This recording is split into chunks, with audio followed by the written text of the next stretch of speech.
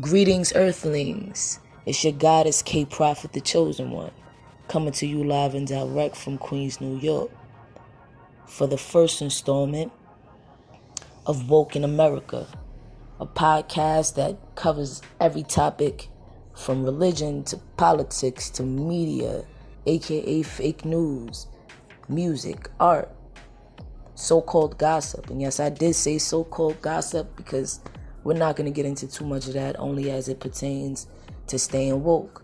We're going to talk a lot about woke subjects. We're going to talk a lot about the revolution. We're going to talk a lot about the evolution of black empowerment. We're going to talk a lot about everything that makes a person woke and stay woke in America. So stay tuned.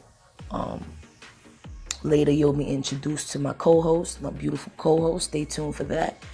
And and in this installment of Woke in America, we're going to be talking about the Stephon Clark incident, where a 22-year-old black male was gunned down in his grandmother's backyard, shot 8 times.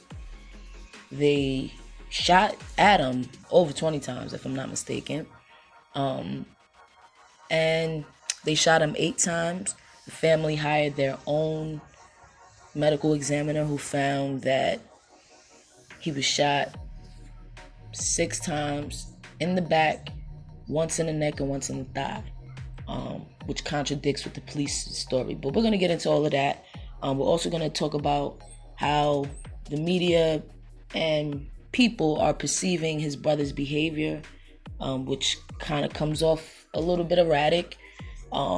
Is it just grieving or is it attention seeking?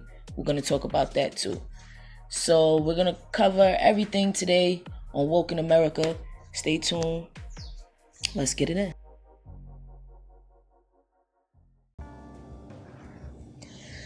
So let's get right down to business. We're going to get right into it. Why so many Stephon Clarks? I mean, because at the end of the day, when we really look at it, this just keeps happening. It's kind of like, in a sense, I would say like the new civil rights movement, because when I say that, not even civil rights movement, but a civil rights crisis, a human rights crisis. Because if you can be in your grandmother's backyard with a phone in your hand, a wallet, a fucking fork, and get shot 8 times just because you're perceived to be a criminal, The crazy thing is other countries look at our justice system and our brutal and excessive use of force by our police authorities and laugh at us, you know what I mean? In England, they don't even have guns. That's the funny thing about it. You have to police without a gun. And if you think about it, that makes for more effective policing, because now I have to connect with you. Now I have to talk with you and have to try other methods to de-escalate the situation. I feel like America could take a little bit of, knowledge from the Brits on that one, that's my question to the people, is like, why so many Stephon Clarks? Like, you know what I mean? That could be my brother, that could be my cousin, that could be my uncle, and it becomes so redundant, maybe to people who feel all lives matter, but when it boils down to it, black lives are the lives that are being taken at a excessive rate, at a highly excessive rate. And I just feel like it's time for us to just stop trying to rationalize it. It's grotesque, and in a sense, to me, in my opinion, it's a form of, genocide. I feel like it's a form of genocide, and it's something that we really, really need to put a bigger light on and get to the bottom of. So again, let's talk about it. Woke in America. Let's go.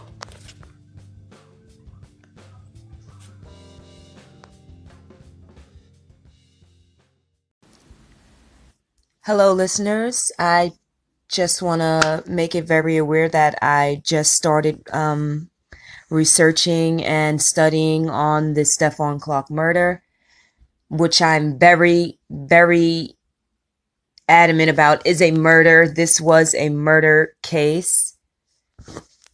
But with that being said, I also want to make it very, very clear that I cannot begin to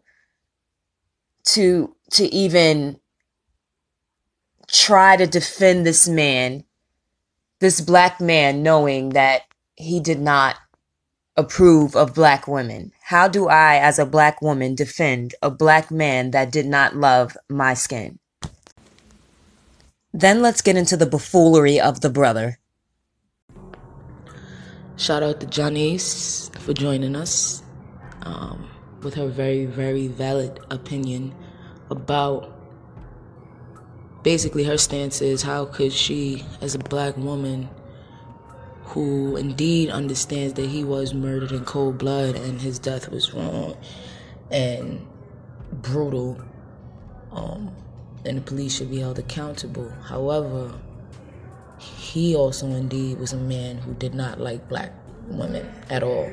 He shared a lot on his page, how much he hated dark-skinned women, how much he hated the women who raised him and things of that nature. So how do you guys feel about that? Do you put that aside to step to bat and defend Stephon Clark simply because he just lost his life? Or do you counter in the fact that if he saw you on the streets and was alive, he, probably spit on the ground you walk on? So question is, what's what? So give your opinions, tune in.